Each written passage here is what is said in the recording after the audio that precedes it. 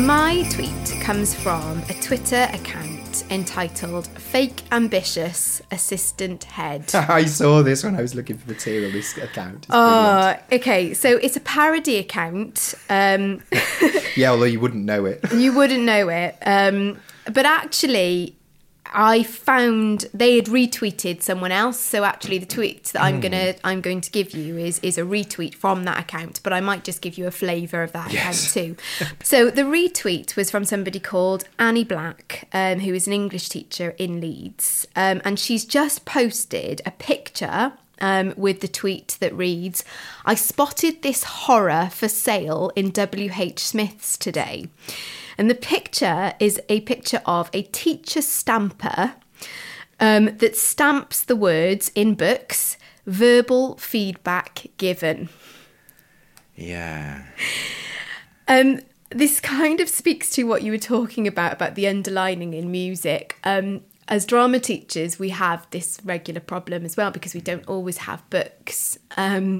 Yet, if we didn't give verbal feedback on a regular basis, and I guess you could say this of every teacher going, you know, verbal feedback is probably the most frequent form and likely most powerful form of feedback. I'm just thinking about that Sherrington blog, you know, about sitting down with the kids and talking them through, you know, where they were successful and where they need to go next. And I just thought this spoke to a culture gone mad of accountability. Yes, I'd quite like to make a stamper that just says backside covered. I mean, what is the point of that stamp? And I just playfully thought, well, I wonder where I would put this stamper. You know, do you want me to stamp it on the child's head in drama? That's true, if you haven't got a book.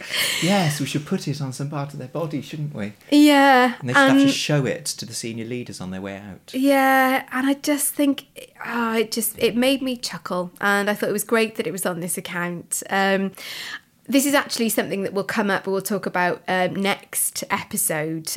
We talk about Lucy Crehan's book, Cleverland, so do tune into that. But she talks about best circumstances for accountability cultures. And I thought this spoke of an accountability culture which deals in culpability and liability. Okay, who is culpable for not giving? Who didn't stamp enough children today? Yeah, absolutely. But another funny one that came up that I thought was within this vein on this Fake Ambitious Assistant Head account was this. So if you differentiate in the lessons that you teach by questioning, support or feedback, that's absolutely fine and we're more than happy. Only please just make sure that your books look like you're differentiating by task, groups of learners and resources so that we have evidence. Thank you. So I'll just leave that one there. Evidence, yes. Evidence.